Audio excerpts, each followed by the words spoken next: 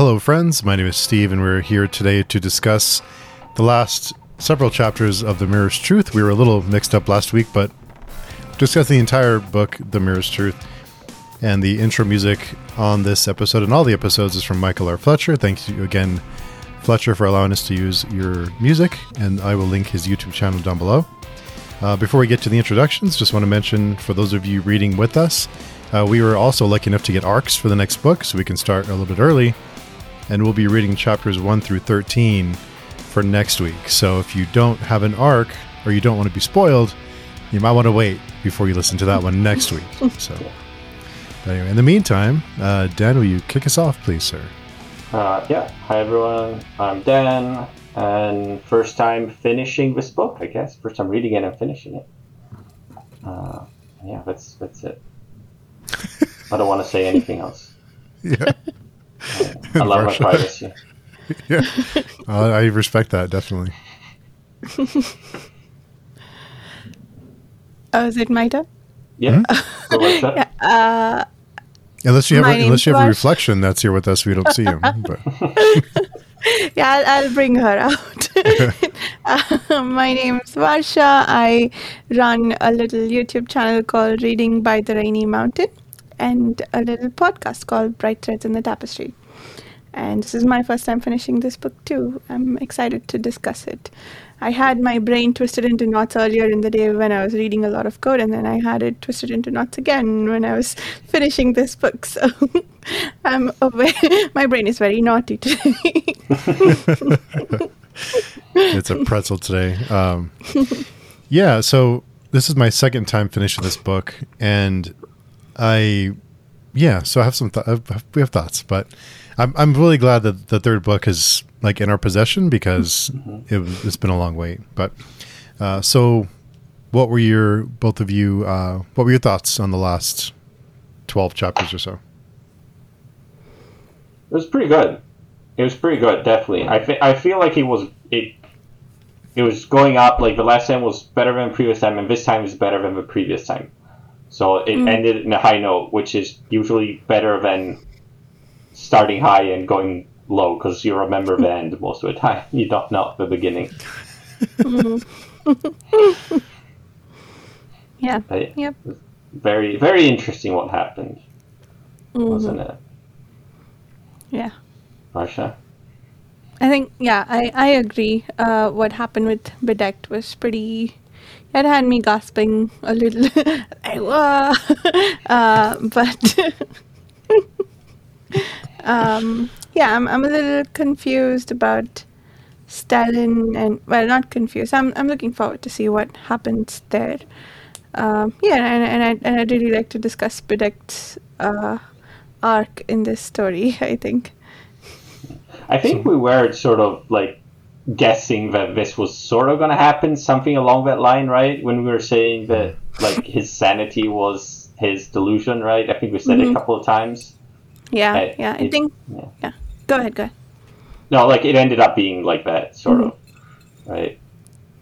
Yeah. I think in the last book also, when he saved Morgan from the slaver, it was that his sanity sort of set things straight to a certain extent, or he was able to overcome being enslaved because of his sanity. So, yeah, I think it was interesting to see that built upon, and I guess Bedect sort of pinnacled in this one, didn't he? Like, that's what happened to him. Pretty much. Yeah. So definitely want to hear both of your thoughts on Bedect and his arc. I know we talked last week about Stellan and kind of whether, kind of like, we wanted to know more about her, like what her motivations were. I think we had a little bit in these last few chapters about her self-hatred, and kind of the way that she feels like she's in debt to Bedect and to Witchdig. So that kind of gave us a little bit of an idea of what her motivations are. Although, so she's still So what did you both think of Stellan's in these last few? still more interesting than previously, I think. I like what was going on. Like, if I have to give my hierarchy, it's like Victic, very fun, very interesting. Then it's Stellan, which I don't like, but it's fine because I'm interested in not liking her. You know, it like still gives me a bit more like an emotional response. It doesn't matter if it's positive or negative. I still, you know, that's interesting too. Benek was like the least interesting, and it's still kind of is, I guess. I don't know. I'm happy how it's going, pretty much. I guess. Look, and I was so happy about how everyone died. It was amazing. I loved it. I was hoping that more people would die even, but, well, we didn't. I was hoping only Victic would survive, pretty much. But I guess we got the other mirrors too that survived. I was like, it's still fine. It's still fine. You know? Everyone else did die. Yeah. And it's like, it was pretty... I'm not going to say fun. It was like, I liked that the implication is that Benek actually died. You know? Not just went to the afterlife. Like, he's actually dead. Yeah. And I hope he doesn't come back, because that would sort of nullify that thing a bit. I don't know. It feels pretty cool, I think. And different and dark. And, yeah. But if he does come back, it would be a bit, yeah. But it depends, I guess, how he does it. But I don't know. That's what my thoughts are. Yeah. I didn't fully understand Victic's sorrow at having killed Stellan, or the other way around, why they are so desperately trying not to kill each other. Because, I mean, from the point of view of being together and being friends again, they could just see each other again in the after death. So I didn't get the mourning parts of it, especially since, you know, like immediately after killing Victic for having killed the swordswoman, she goes to the after death, and well, she didn't kill Victic. Sorry, she killed the swordswoman, and then she goes to the after death, and then she gets to start over apparently with the swordswoman. So yeah, I get that from characters who haven't been to the after death once before and come back, but from these characters it felt a bit off, I think. But yeah, that scene was interesting. I didn't know whether to get annoyed or be amused with Stellan's indecision on whom to kill and whom to save. But yeah, it was interesting. I think the fact we still don't know anything about her backstory, right? What happened to her was she seems to have killed someone who she loved or was supposed to love the most, possibly her mother, because that's the oldest scarf she has. But I think I kind of like not knowing. She just has some demons she has to wrestle with, so it's nice. I would maybe even like it if we just never found out. That would be fine with me. Yeah. It would be more interesting, I think, because when you just speculate. Yeah. Yeah, I kind of took it as when when they were together, they were all ready to kill each other, and then when they were apart, they started to kind of, in a way, miss or like appreciate each other in their own twisted ways, and that's why Witchtig even was ready to kill the swordswoman, because he thought that she had killed Stellan. And this whole swordswoman Stellan thing is kind of a twisted love story, isn't it? Like, because she releases her and the swordswoman still stays even after Stellan kills her to save Witchtig. Yeah. So it is like this really, it's very manifest delusion type love story. And Stellan did kind of say, like, but she did love Benek too and Victic, and she was like, okay, well, I guess she loves everyone. I guess. If she had long enough with the mirrors, she might have loved her too. Well, I guess it makes sense. I mean, if you think you're like shit because she thinks she doesn't deserve anything, I guess, like, anyone that gives you any attention of any sort, right? Yeah, but you might mistake it as love or whatever, because she's not very. I don't think she's very used to that sort of stuff. I don't know, but yeah, it does like that sort of thing when they're like, "Oh, I want to kill you, but I don't really, but I actually think you're my friend or whatever." It just every time it makes me think of like cheesy romance, like mangas in which like the girl is like, "Oh, I hate you, like you're terrible," but she actually really likes the guy. It's like, okay, so it's just that's the thing that makes me think. So it's always a bit silly when it's like, because I'm reading this and like thinking about that, like, okay, just be honest. Yeah. Looks like she might finally open up to her, though, that maybe she will. Maybe we will get a backstory after all in the next book. I did like the way that Witchstick killed her, kind of like muscle memory, like just out of, because he's killed you, just like he, out of reflex. I thought that was kind of neat because he didn't intend to. He just, it was just like a, reflex for him. It was like what he does. Yeah. So. Yeah. And I like the perspectives we got where Wigtig is trying not to kill Stellan and the swordswoman, but Stellan thinks that he's playing with his food, so to speak. And Bedekt starts with the assumption that he's playing with Stellan, but then realizes that he's actually stopping himself from hurting her deliberately, not trying to kill her. So I like those three different views of the situation, and felt a bit sorry for Wigtig for being misunderstood like that. And I also really liked his moment of sanity. He became someone I could like a lot when that happened. So, what were your thoughts on Bedekt, like his arc in this series so far, anyway? Wait. I mean, was it an arc? Did he change? Did he change? I don't know, like, because we do get like him thinking and reliving his past memories about the bad things he did in the past, but we didn't see these things, right? So it feels like this is like where we start in the first book. He was already sort of like he is right now. Maybe not exactly, but we haven't seen him do any of these bad things, so it has a bit of less impact, I guess, right? Yeah. We haven't seen him do the bad things. And when he was reliving his life, it was interesting. The wedding ring keeps coming up, but we didn't see his wife at all. So, I don't know. I did wonder about that.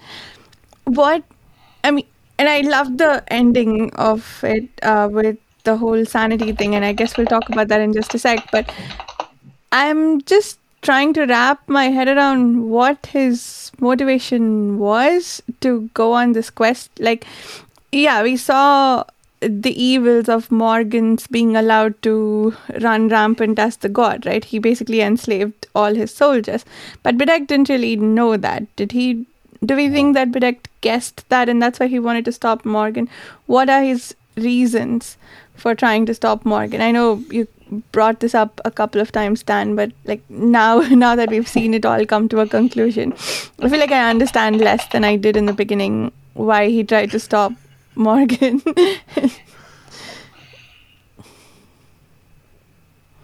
Yeah.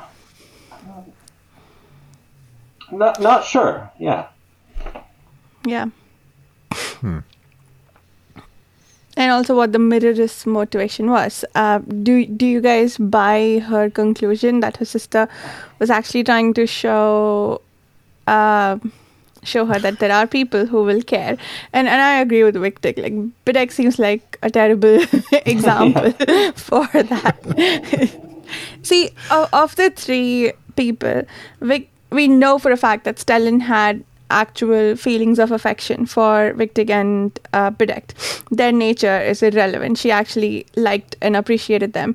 Wigtig also, it seems like, appreciated Bedecked as a father figure and Stellan in some twisted way. But Bedecked, it feels like he's, even to the end, he's fairly indifferent to both of them. Right? Did you get that impression, or did I misread that? So, yeah, again, like, of course, the Mirrorist is concluding what she wanted to, but I agreed with Victor when he burst out laughing that Bedecked, of all people, is a terrible example for what she thinks her reflection was trying to show her. Yeah, I think so. But he did do like some other stuff, like try to save a family and other things, right? But yeah, you're right. Like, I think that Victor and Stellan have shown, like, we've seen that they care sort of about each other and about Bedecked and stuff like that, even though we don't show it, right? Mm-hmm. Bedecked sort of, but I think I don't know, to me it felt a bit like the otherwise. Like, maybe he doesn't complain as much and he doesn't say as much that he doesn't like them. But underneath, there's a bit of, like, he doesn't actually really care. You know, like when he ran away and other things, like, he doesn't actually, he's not the one chasing them, right? He's doing his own thing. He doesn't care that much, I feel. Yeah. Mm-hmm. That makes sense. Which is interesting. I don't mind that. Yeah, that's fair. There was one other issue. We hadn't gotten to this part last time, but in I think, about chapter 34 or somewhere, Bedecked says that on his list is also that he should never hurt women, I think is on his list.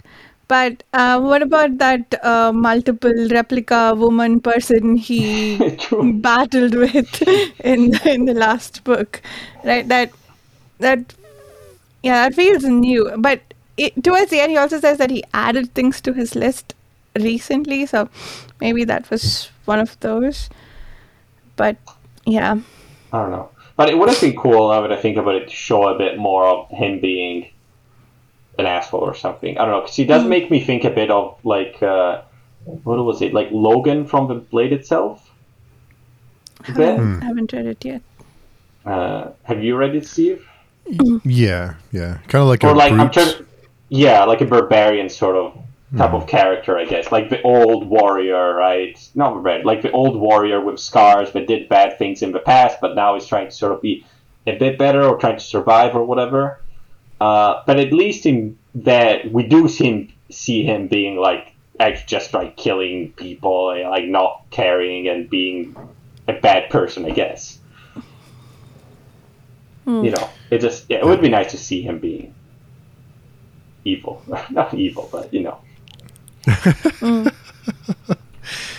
His code kind of towards, like, the second half of this book, after he was injured, I kind of felt like a lot of the things he was saying was almost like he was almost starting to lose his mind, and he almost started to forget his code and what was on it or what wasn't. So it kind of felt like he was all over the place for me, but I'm not sure if you guys would agree with that. Yeah, that's a way to read it, I guess. Things that have never come up before or are clearly in violation of his code. It makes sense to think that they're what he's saying now is him being deluded. Yeah, he's trying to become more and more sane, and that's also happening while he's trying to convince himself that he's not evil, or that all the people he killed have come back to haunt him somehow. So yeah, I guess it makes sense that he would. Yeah, I like that interpretation. Yeah. So before we move on from Bedecked, let's get some predictions in, because I have no idea. But do you think he'll come back in the next book before it's all said and done? Will he make an appearance? I hope not. Yeah, I'd like to see the consequences of his death, not him coming back. Yeah, it would be cool to see something like, or like them saying, no, he's going to be in the after death, and they don't find him, or something like that. Like, actually make it, matter and make them suffer. Because they haven't or suffered something enough. Like that. No, make it a bit more meaningful. There's don't know. pretty high body count though in the last few chapters with all the his delusions coming, or all his his after death following, or his whatever you want to call him. Something I did want to ask both of you about that. So Bedecked, his after death posse is gone now because the dragon killed them. Mm-hmm. And so he has nothing in the after death, right? So, and also Stellan, before she came back with Morgan or Noct, she released all of hers. So they both have an empty, kind of a clean slate. Is there a significant? Is there meaning behind that? You think? Interesting. I don't know. I mean, I don't know what the next book is going for. Like, are we gonna follow the same characters or not? Because I mean, Victic is leaving for the east or the west or the south or whatever. Stellan is like, we might even just get some completely different characters. Maybe, I don't know. Well, apart from Morgan, I guess we'll definitely get Morgan. Stellan is supposed to try to chase Morgan, right, and try and kill him. So when she went back, she only had the people that she killed in her current stint in the real life waiting for her, right? Because she was only surrounded by the people she killed in that entrance gatehouse at Gothlaus. I thought that was interesting. So yeah, maybe that does mean something, that when now her her body count is reset. Like, she did release them and it has been reset. So, and she lost the ones that she had before. So, yeah. I think they said that, like, when you return back to life, sort of, you like that it doesn't matter anymore. Like, it removes that link of ownership or whatever, right? Okay. I think. Yeah. Because when Bedeck came back, like, it was a bit of discussion. Oh, does he still have it? Does he not? When he come back and stuff like that. So I think it's been implied that it doesn't stay. Yeah. Right. Yeah, that makes sense. I think it does do that, because Noct tells Morgan that he no longer has a hold on you. I think Morgan thought that he was still enslaved to Bedecked for some time, and then Noct had to tell him, no, you felt the connection break when he left the after death, right? So yeah. Not very perceptive, that kid. Yeah, like he's a bit of a, I don't know. He feels like he should know better a lot of things. Yeah. It's just been like all the time he's like, why are you listening to Noct? Why are you doing this? Like, you know he's not trying to help you. Like, why are you listening to anything he says? Come on. Yeah. I don't know. In some ways, it felt like Sukumft, that is that her name? Her reflection basically controlled the telling of the story, right? Even more than Noct or anybody else. And we don't know much about her. I'm wondering if the reflection will get more of a role, or if we'll find out more about the reflection and Sukum's background. We still don't know what she did to her sister. I mean, was it she the one that was, like, pulling everyone towards the farmhouse? I don't know if it was. Yeah. Like, it felt, because, like, the last part when Morgan was going there, he was sort of like, oh, why did I have to go there? It's like, and there was some line about, like, he didn't know why he felt like he had to go there, or Noct said that, or something like that. Which made me think that maybe there's something else, some sort of, again, causality or general impetus or some other force which is, like, affecting things. That's what it made me think, but maybe not. Or maybe the Elder Gods, because there was allusion to that, too. Yeah. That I thought was very interesting, because we've had hints of that a few times about who controls what the mirror can see, And Noctis explicitly thinking about it here when he's wondering who it was that controlled reality to the extent that it all had to converge at the farmhouse. Yeah. I'm pretty sure we're going to see the Elder Gods in the next book. I'm pretty sure that's going to be like the main thing. I might be wrong, but... Yeah, I think it has to be. It sort of ended on that note. I'm curious to see where it goes. I think I thought of that about Zudfix. I can't pronounce his name. The Mirrorist. So as you guys were bringing it up, I thought she must be pretty powerful because she brought them back from the after death. Mm-hmm. And starting to wonder, did she predetermine what would happen at the farmhouse? Did she make all that happen? Is she more powerful than we know yet? I don't know. Or was it Nacht who made it all happen? Because he was thinking to himself that everything went according to his plan. Right? Did he? But no, he sort of said that, but he also said sort of like, did it actually? Like, this is what I want, but is it actually? Like, is it actually going fine, right? He said something along that line. Yeah. Which felt to me like, oh, there's something else, like that. Oh, he's not realizing that someone is manipulating him, or something like that. That's what true. It felt to me. Yeah, okay, you're right. Because what Noct is thinking to himself about is all the things that he actively manipulated Morgan about. Morgan's embracing his madness and enslaving his own people, to the Godlings handing over control of the Selpstas army. Yeah. Yeah. There was one other thing about the delusions when Bedekt was seeing when his dead people started to come alive. I think the beginning of that was when he saw Stellan and Victic, and they were sort of telling him things about their actual current state that he had no way of knowing, and yet the manifested versions of them were telling him that. So I think we had sort of wondered about this before too, how like the Altrom, we were wondering whether Victic's wife was really dead and whether his son does in fact look like that or behave that way.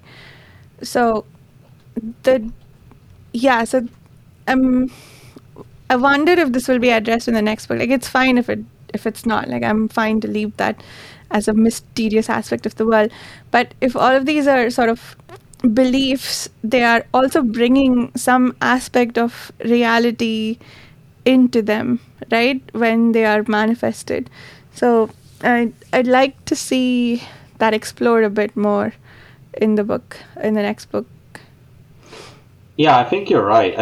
I think it actually is like, how do I say?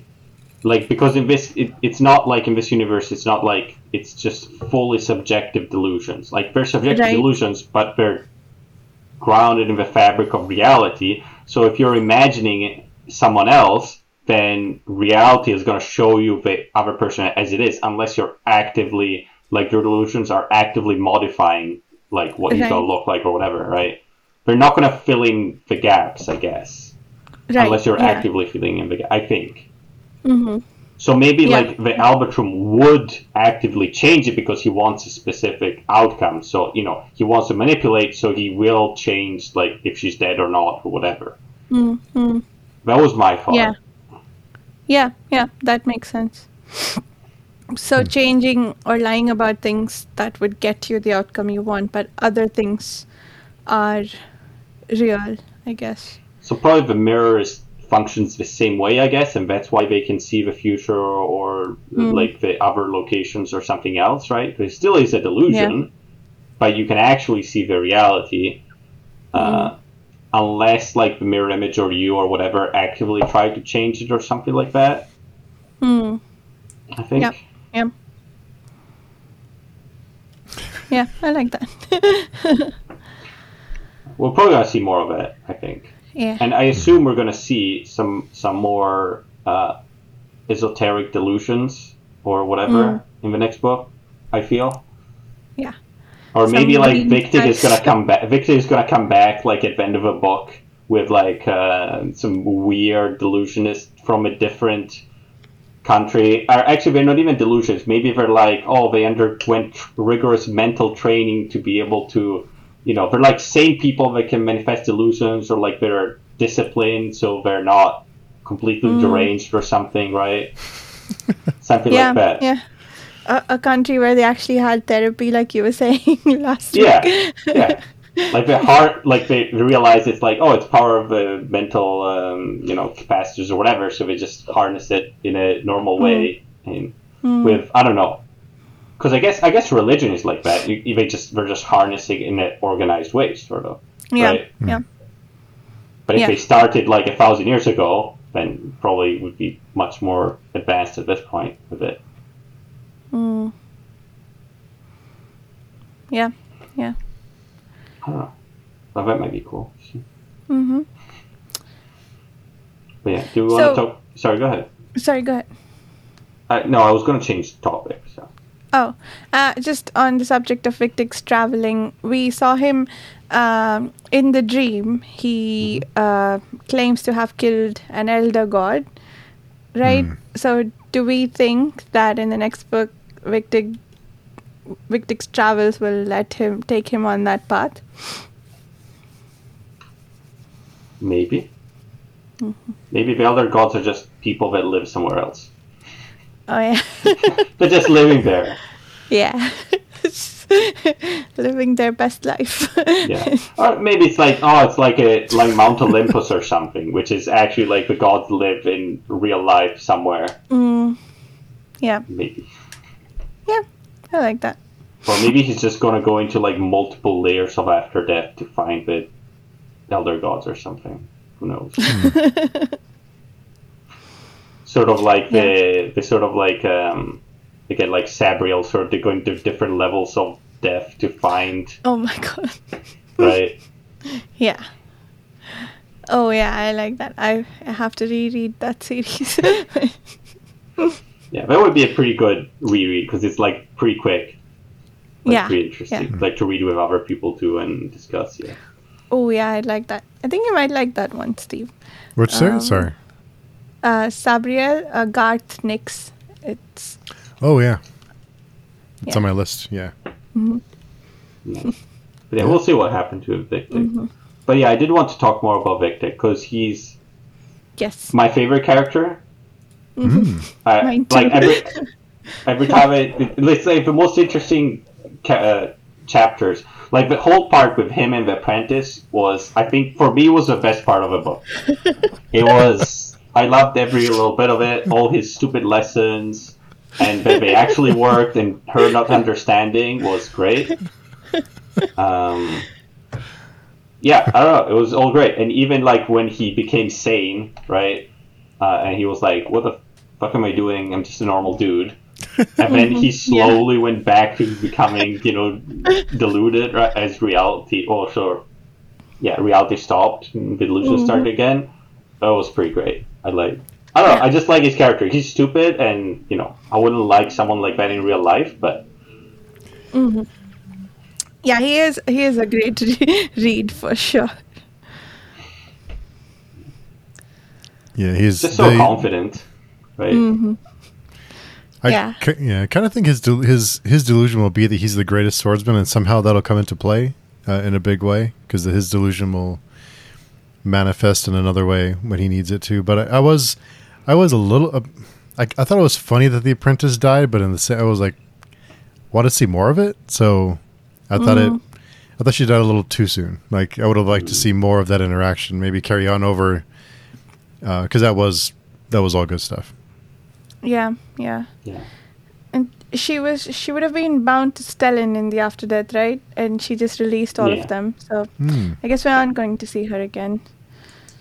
Yeah, but I did like the fact that she died. Like, I really like her character. I really like her character. So the fact that I wanted to see more of it, but the author killed her off, it makes an impact, right? It's like I like it when they don't do what I want in that way. Like they're I don't know. Yeah. I think it was not expected. Like I wasn't sure that she was gonna survive or not. I was hoping she wasn't gonna survive.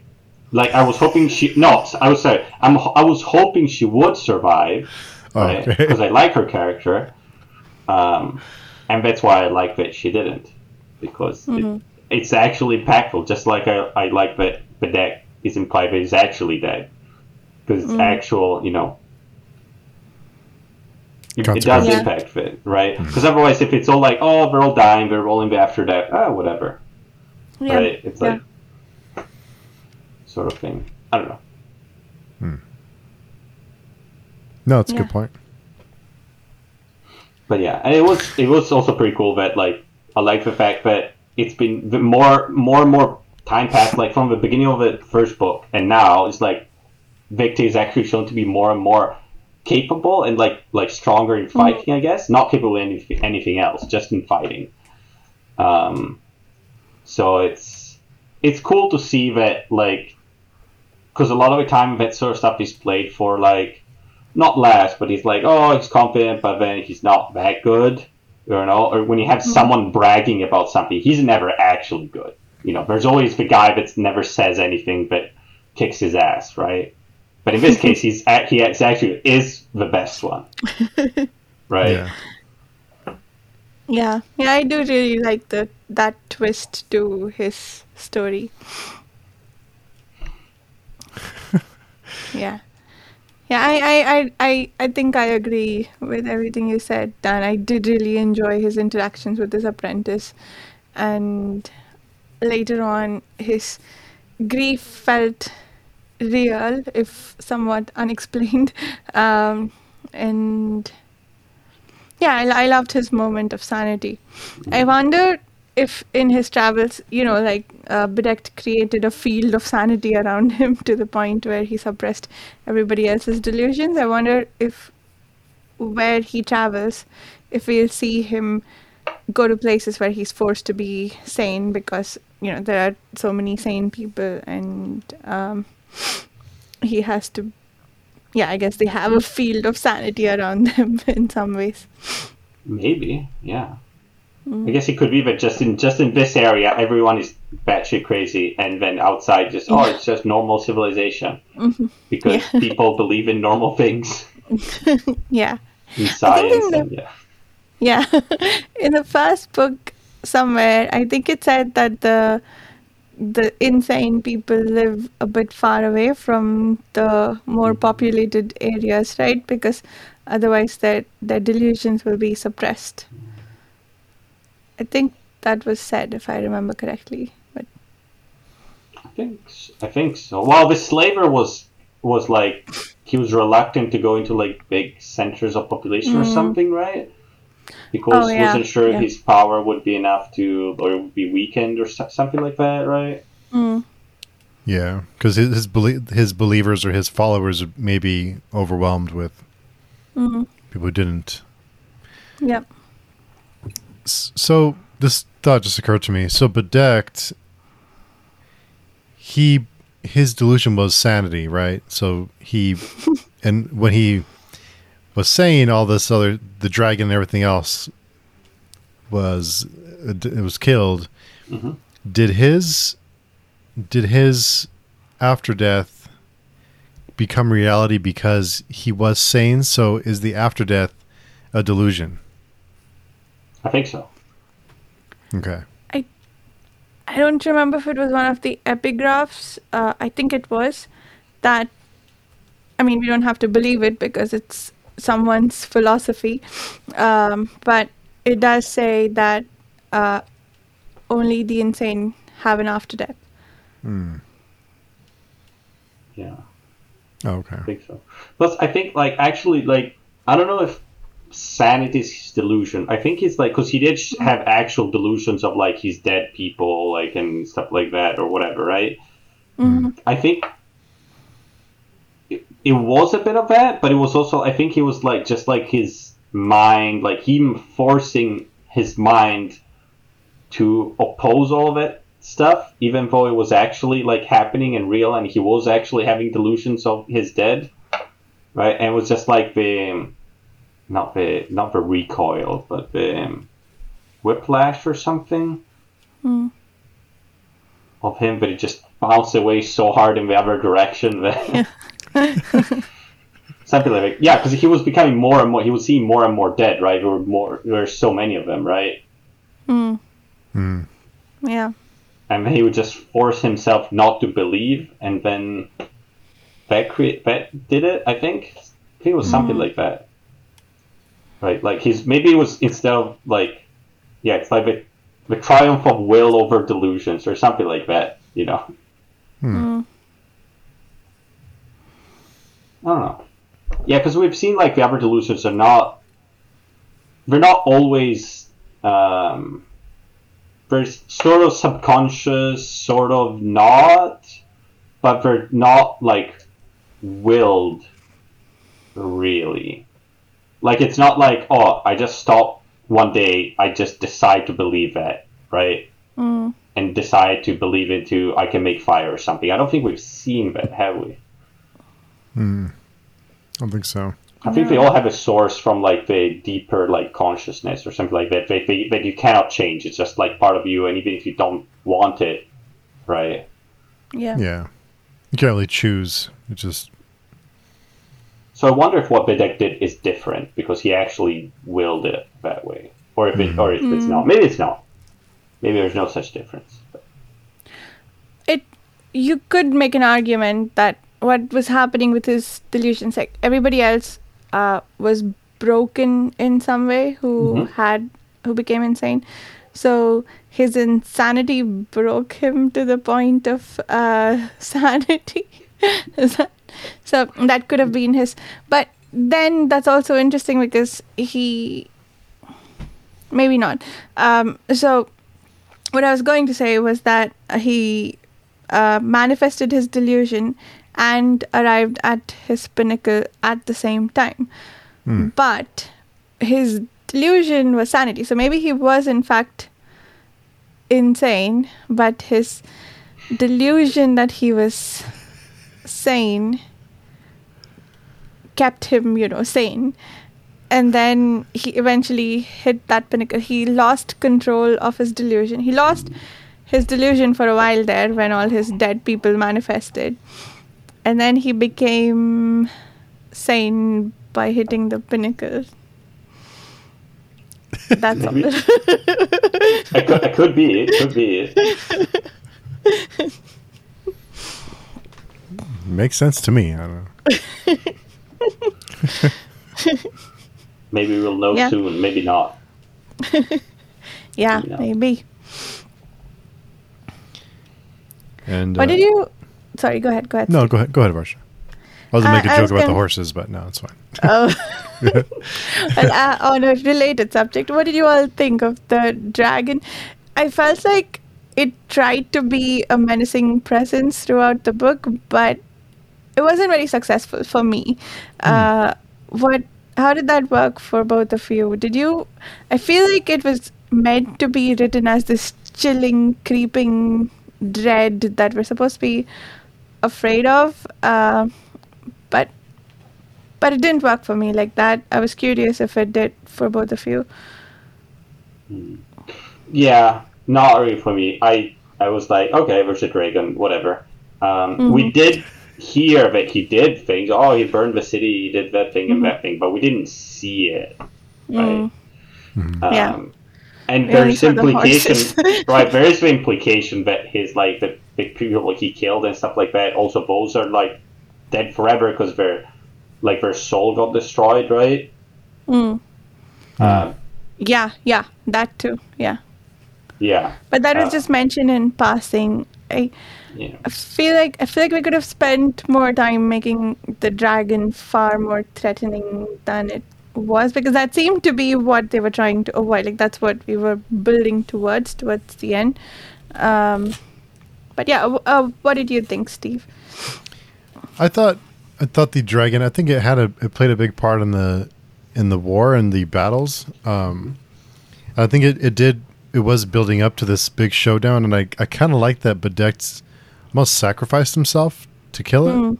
So it kind of made his sacrifice, it made his death meaningful. Like he accomplished something, and I think that's why we won't see him again, because I think he almost maybe unintentionally sacrificed himself.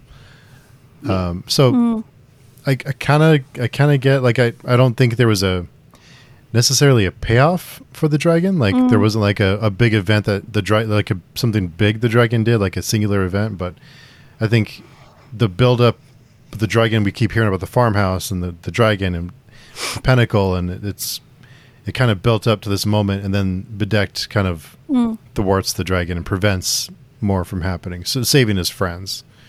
So I mean, I'm always down for dragons like laying waste, but you know.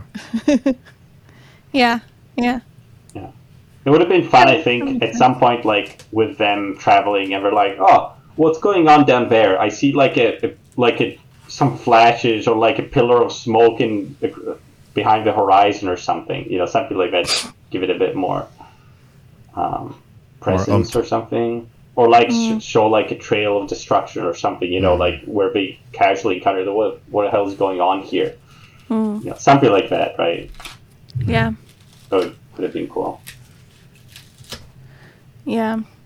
I was aware of its ability to destroy, but I didn't feel the dread, I think. And there may have, I'm thinking that the author may have attempted to make us feel the dread, but maybe it wasn't too successful for me. Like I didn't feel afraid of what the dragon was going to do. But I think the dragon's abilities was pretty terrifying. Like the fact that they just wiped it off the face of the earth, and like, they didn't go to the after death. It was interesting. Yeah, to be honest, I didn't care much for the chapters with the fairy tropes or whatever. Me neither. They were like, whatever. Just doing their thing, I guess. I guess they're there to tell us what's happening with that, right? I guess we sort of need them, but maybe we didn't actually need them. I don't know. Yeah, that's an interesting point, because those two, the exorcist and the one who could move earth, their banter felt a little bit like, you know, Wichtig Stellan or Stellan Bedecked a little bit, almost. So how I didn't take those three seriously in the beginning, and I probably still don't for many reasons. I didn't take these two very seriously too, and they were our eyes for building up the terror of the dragon. So maybe that's why it wasn't effective for me. Yeah, I just feel like a lot of this sort of is like, it's just very centered about from who's writing it in what style, right? Like if you can have the same story written by someone else, and they would focus on different aspects of it, and it would be completely different, right? And would feel completely. And this, you know, and this, you know, he wrote it to be this way, and it feels like some sort of like, at least to me, it feels like a very grim, dark, sort of like RPG campaign or something like that. That's what it feels to me, right? And it's got a sort of fast, dark, modern feel to it, sort of like modern, grim, dark feel to it. But I can imagine this, for example, if it's written by someone like, again, because like you're reading Perdido Street Station, if he were to write something like this, right, and then it would focus a lot more on the weird, on the like descriptions of all these little like weird things, and like, you know, the fact that the soul is being destroyed and stuff like that, it would focus on completely different things. Instead, here it's focused a lot more on like the banter, that sort of aspect of relationship, right? It's just different ways of approaching the same story, I guess. That absolutely makes sense. Yeah, it didn't reduce the story or take away from anything. I mean, like, I don't want to start a death of the author debate, but I like to read from the point of view of trying to understand what the author is trying to do. And I was trying to figure out whether they were trying to make me feel afraid of the dragon. And I thought they were, but I wasn't. So I was just curious how that worked, whether I was reading that right.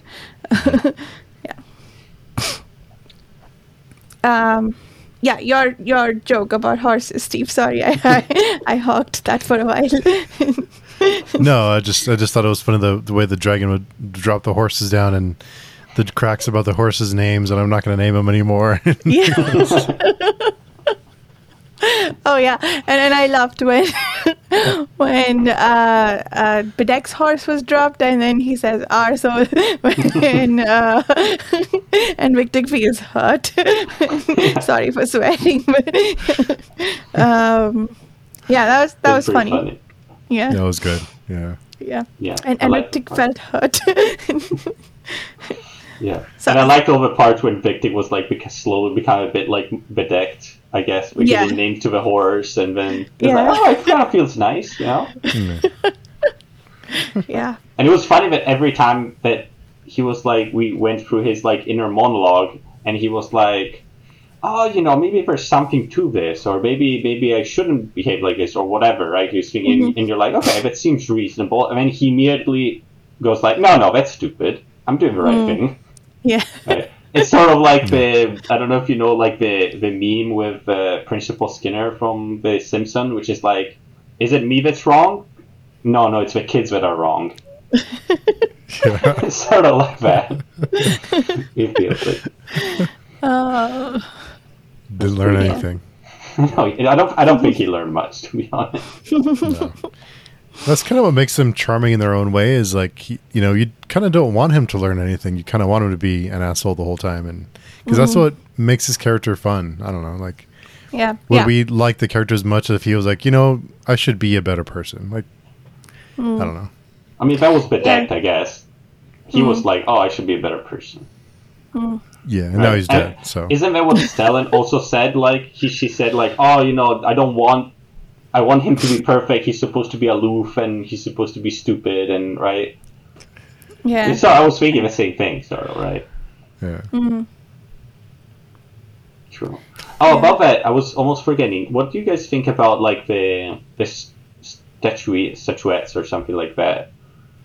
Are they supposed to be sort of like like a voodoo fetishes sort of thing, or the wooden thingy? Yeah. Statues, yeah. I think so, because, I don't know how she knew this, but Stellan saw the swordswoman trying to kill Victor by hurting the statuette, right? Do you think that was actually going to happen? I don't know. I think so. There was one other moment where Stellan has... when she's looking at the statuette and she sees how ugly it is of herself, she wants to carve away the imperfections. And I had a moment where I thought she was going to do it, and I wondered if that will reflect on her face. And I think it was... But then we skipped over to her hiding them in the swordswoman's bags instead. So I feel like that almost had the sense of disaster averted kind of feeling in that scene. So I think that would work. But then that begs the question, what do you think happened to Bedek's statuette now? Oh yeah, maybe we're gonna see. Oh, actually, that's a good point. Maybe we're gonna see something. They find him again, and he looks different or something, and that's gonna lead to some sort of plot point or not. Maybe not. But that would be cool. Yeah. And I do remember that part when she was like looking at the statue and thinking about, I should just carve away all the things. And then I thought, is this gonna go like the other delusionist, which was carving away her body to become? Oh my god! Yeah. And it was like, this would be pretty cool, very dark if something like that happened. It's because she's like carving the statuette. Oh, I'm gonna make myself perfect, and he's like, piece of her Yeah. body or something. You know, that would be Yeah. cool to see too. Also, Yeah, but it would be quite dark. it But would. Yeah. But do you think she would have stopped after making the first cut and realizing that it's reflecting on her body, or she would have kept going? No, I don't think so. I think that's why like she had some sort of compulsive desire to finish, like, because she's like, oh, the statue looks so much smooth now and so much more perfect, right? Which would have been a Yeah. nice, again, a nice sort of metaphor or whatever you want to call it. I don't know. Things for, you know, self images in modern world, and, you know, us damaging ourselves, Yeah. like trying to, Yeah. you know, become better, but no, we're actually Yeah. just damaging ourselves. You know, Yeah. Yeah. could have been like that, but extremely violent version of that. Yeah. Yeah. But yeah, Yeah. I don't know. think... Go ahead. Go ahead. No, I was wondering, do you think that Morgan... Do you think Stellan actually stole those statues, or do you think Morgan planted them? Because it was a bit ambiguous. Right? When we were in Morgan's perspective, he seemed genuinely surprised that, or angry even, that she stole them. Nacht knew, or, I mean, he's lying to her that he planned for her to take them. Maybe, I don't know. For some reason, it felt to me like the author was intentionally sort of taking away a little bit of a thought, you know, of a part of what Morgan was thinking. I don't know, for some reason, but maybe I'm wrong. Maybe it just be some random intuition, which is not correct. It just felt like there was something else to that, but maybe not. That's why I was wondering what you thought about it. Maybe. Could be. Yeah, because I had that thought about whether Morgan meant for her to find them, but then his anger felt pretty convincing. So Yeah. I'm not. Yeah, you could be right. Maybe I missed something there. And I guess technically the statues haven't done anything. Even if it weren't there, Yeah. they're not like a plot point, right? Not Which could just yet. be an interesting like side note just Yeah. to make things more interesting. Or maybe Yeah. they're a plot Yeah. point in the future. Who knows? Yeah, because Nacht mentions them in the end, right? When he's trying to manipulate Stellan. So it would be interesting if they were a plot point. I'd like to see that. Yeah, there were fun bits. Yeah, I think they were pretty interesting to have. Like every time we went back to them showing things, and it's like, yeah, it's a neat Yeah. detail. But yeah, we're gonna see. Yeah, and also Stellan mentions them when the swordswoman has them in a bag, and she's thinking to herself that she can take them back anytime she wants. Yeah, I think I want them to play a role. I don't know if they actually will in the next book. Yeah. They kind of have to, don't I mean, I think they're bound to play some kind of role, I hope. Yeah. But Yeah. Or just a bait, maybe. maybe. They're not supposed to actually do anything. Which, yeah, it would be fine too. I'm very happy when the author like plays with expectations of her readers. Yeah. Yeah. That makes sense. I don't have any opinions on that subject, but I don't mind. Yeah. What do you think, Steve, is like, what are your thoughts on what's going to happen? Because you've had a lot more time to think about it and stew in the story, I guess. So I think Nacht and Witchtig will end up, he'll get some help from Nacht. But I'm not, I kind of think the Elder Gods have to play a role. And I think we'll see some of whoever is because they do mention over the mountains, or like, you know, so we'll see some different cultures or some different kind of people that have different delusions. Maybe they'll come and they'll be part of the war, but the war to end all, there has to be the Elder Gods involved. Nacht and Morgan will have some kind of showdown. I'm not expecting a happy ending, and I'd be kind of disappointed if we do have a happy ending. Yeah, but what What would be your definition of a happy ending in this world? That's a good question. Yeah. What if the ending is like Morgan sort of enslaves everyone to be nice people? Would that be a happy ending? If it's done right, like if it's done in a way that's like because I think I don't know that Morgan, if that does happen, is that necessarily a good thing? I mean, because I don't know. I mean, because he punishes people for having, they're out battling and serving him, and someone has some dirty cuffs on their pants, and he's like, "Go change," and like, "How dare you?" So is that a good thing? I don't think that'd be a happy ending. I don't know what would be a happy ending, honestly. I mean, is Morgan any better than the other gods? I don't know that he is. Yeah. I mean, I don't know. Of course, some could argue. I mean, you could also argue that like, oh, he's just gonna enslave everyone until he fixes everything, and then once everything is fixed, he's just gonna let people be, and people are not gonna have the impulse to do bad things because they're not in a bad situation, right? Would anyone do that if they had that kind of power? Would they just give it up? And would he be able to let go of his compulsions and just let everyone be dirty, or would he be able to?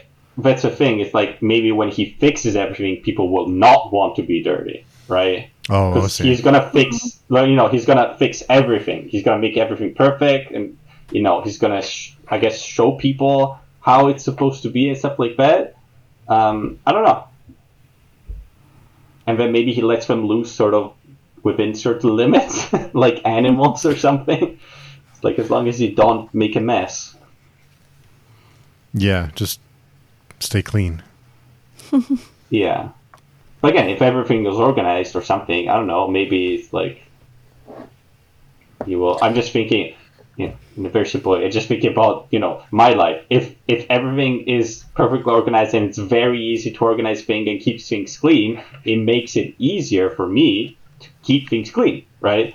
If I start already with everything a mess, I'm like, this is so much work, and there's no too much effort to fix things. But if things are already fixed, it's much easier.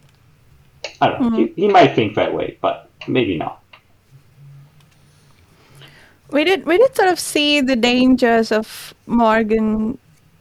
Like, in theory, he's asking nicer things of his followers than the other slaver was. He's taking, you could argue, better care of them than the other slaver was. But we saw in that scene the dangers of that, right? Because that woman who came to report on the situation didn't breathe. She was almost about to die, and then he had to tell her, no, you can breathe.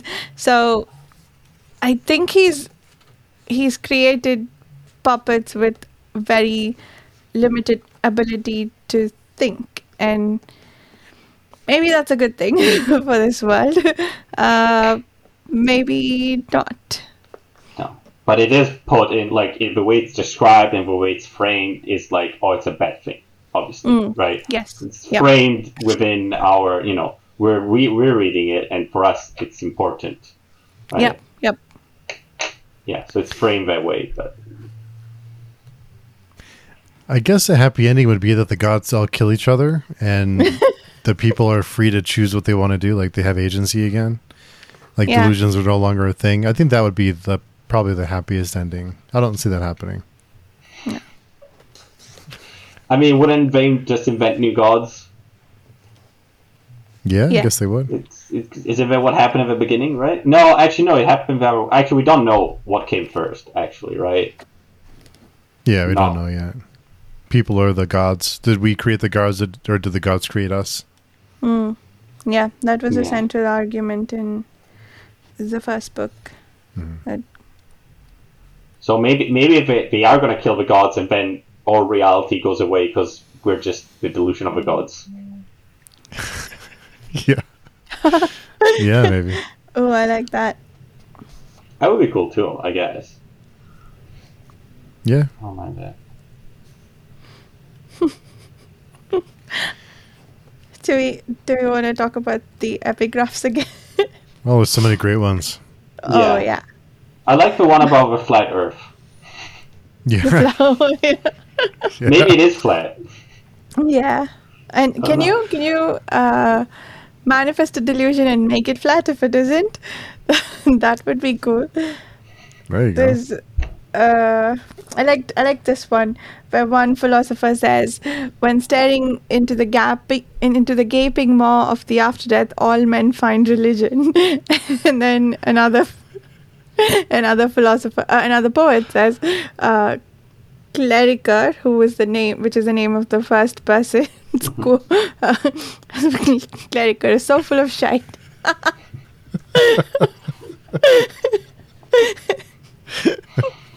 Yeah. Yeah, that was good. The one about time being a delusion, I thought was pretty cool too. Oh yeah. True. Oh yeah. That one was in the last week's chapters, I think. Yeah. Oh, there was one that I thought was really interesting because we talked about it a lot.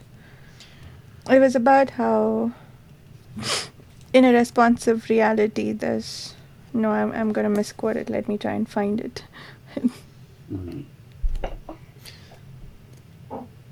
There was the one about if you don't like your story, write your own, or if you're not happy with your story, then write your own story, or something like that. Yeah. The one about us all being slaves. That one I thought was interesting.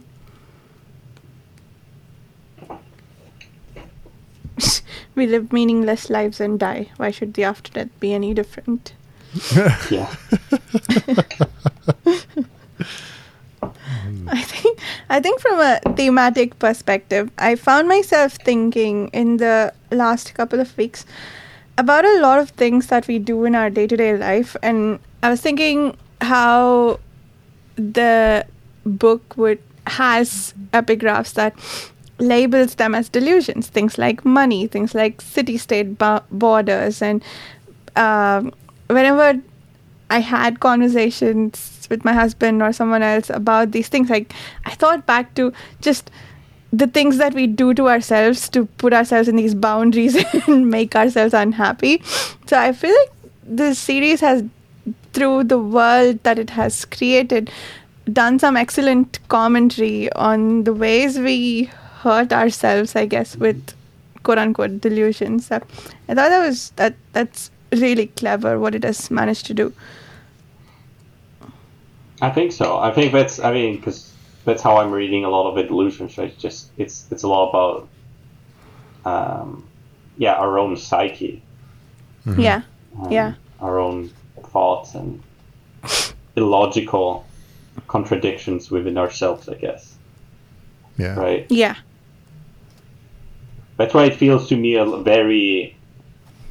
it's very rooted in our sort of modern framework, I guess. That's how I'm going to put it.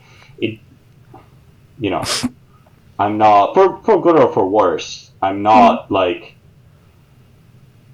forgetting my real life when I'm reading it, right? It doesn't transport me in a completely different paradigm that some other books do, right? But it does make me reflect instead on my actual life, right? Right. Yeah. Also, just expectations that we have that we try to live up to, or try to fulfill these expectations that don't make us happy, but we just feel like we have to, just because that's just the way things are. But instead of just doing what we want to do. Right. Yeah. Absolutely. I think just all the restrictions we set on ourselves, it is very clever. even when there aren't things that have been explicitly mentioned in the book, I think about it and I'm like, that book would call it a delusion, and it would be right. I found the epigraph that I was thinking of. A philosopher once told me there were no facts, that in a responsive reality there could be no truth. He was wrong. It's all fact. Everything is true. I liked this one because it's sort of along the lines of what we were talking about last week, where we were trying to figure out how things would work, but really it's just whatever people believe is what will end up being true, right? Everything is real or everything is a fact. So I liked that one. It felt like it cleared some things up for us. Yeah. They're pretty good of epigraphs. I do enjoy reading them. Yeah. Yeah. Anything else you guys can think of? Maybe, I don't know, maybe I just a quick not conclusion, not consideration. I don't know. Some thoughts on. I was thinking about. This doesn't feel to me. I don't know. I don't know what you guys are. This doesn't feel to me super dark, right? Like a lot of other books that I've read and that people have said, it's like, oh, they say, oh, this is just even darker or something like it. But it doesn't feel like it to me. I'm just wondering if, like, these people. I'm not saying. I was going to say, oh, people are stupid. No, maybe they didn't go more than like surface level, sort of like what's happening, right? Because if you're just looking at, oh, what's happening, you know, there's a lot of ones which are similar. It just didn't give me that any feeling of like despair or darkness or like the world doesn't care about you and there's no meaning to anything sort of thing, right? But I think a lot with like, you know, there's no reason why these people die sort of thing. But I don't know, I wanted to ask your thoughts on that. Or if you thought this was pretty dark, or I have a twisted view of things. What do you think, Varsha? I guess I'd start by asking what your definition of dark would be, and I think you kind of answered that towards the end when you said, you know, the world is filled with despair and there's no meaning to anything. Is that what you would define as dark, or is that what you think of as dark? Yeah, like I think like like having no meaning to things. Like I'm just thinking of some like real life novels, like very realist novels about people and their life, and like showing that what they did didn't necessarily lead to anything, because it's just how it is. It's just real life. It doesn't have to have a meaning, right? I just, for me, that's like the sort of darkest part, I guess, or like even in the books when something happens, or like the sort of cosmic horror sort of thing, like, you know, you're destined for eternal damnation or stuff like that, or like the world is just like completely against you, and it's not because of culture or anything else, it's just because of how it is.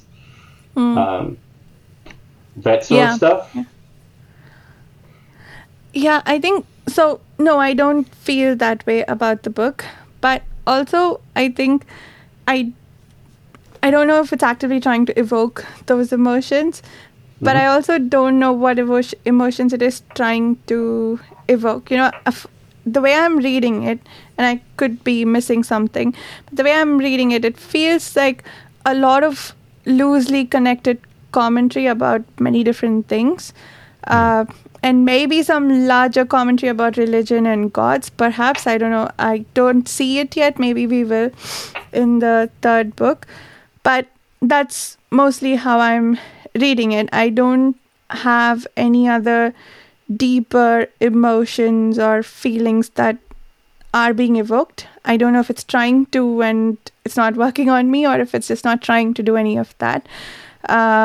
Because like there's I think one of you called it a dysfunctional found family. So yeah, like there's no feelings of friendship or family that are invoked there. So like there's none of that. There's a lot of humor, yes, but I don't think that's the point of the book. I think it just makes it a bit of easy and fun read. And the darkness is there, but again, since it's a function of the world, and the world is so insane, it's not doing much for me. So in terms of feeling like everything is bad and like causing despair, it is causing despair in the other sense that I talked about, where you know, sort of making me hyper focus on the more realistic aspects of our life, and I'm like, yeah, this is a delusion. If we didn't have it, things would be so much nicer for everybody. So it is doing that, but again, I don't think that, and yes, like I can see that the author's like making that commentary on these things, but I don't know if that's again their larger focus, if that makes sense. So at this point, I don't know the point that the author is trying to make, or if there even is one. Sometimes you just tell a story because it's fun and you're done. But yeah. What do you think, Steve?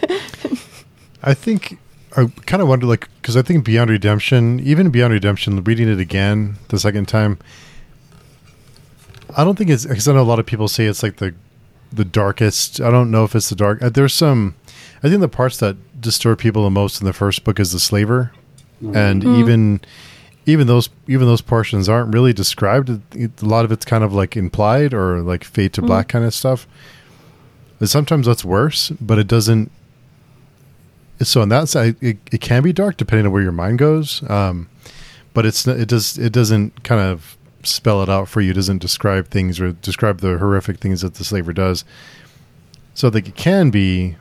But I don't think it's as dark as, I don't know. I mean, I guess it depends on your level of darkness but so for me, like, it's not as dark as something like The Second Apocalypse, because I think the humor helps a lot in these, like the characters and the humor, because I laugh out loud every couple of chapters.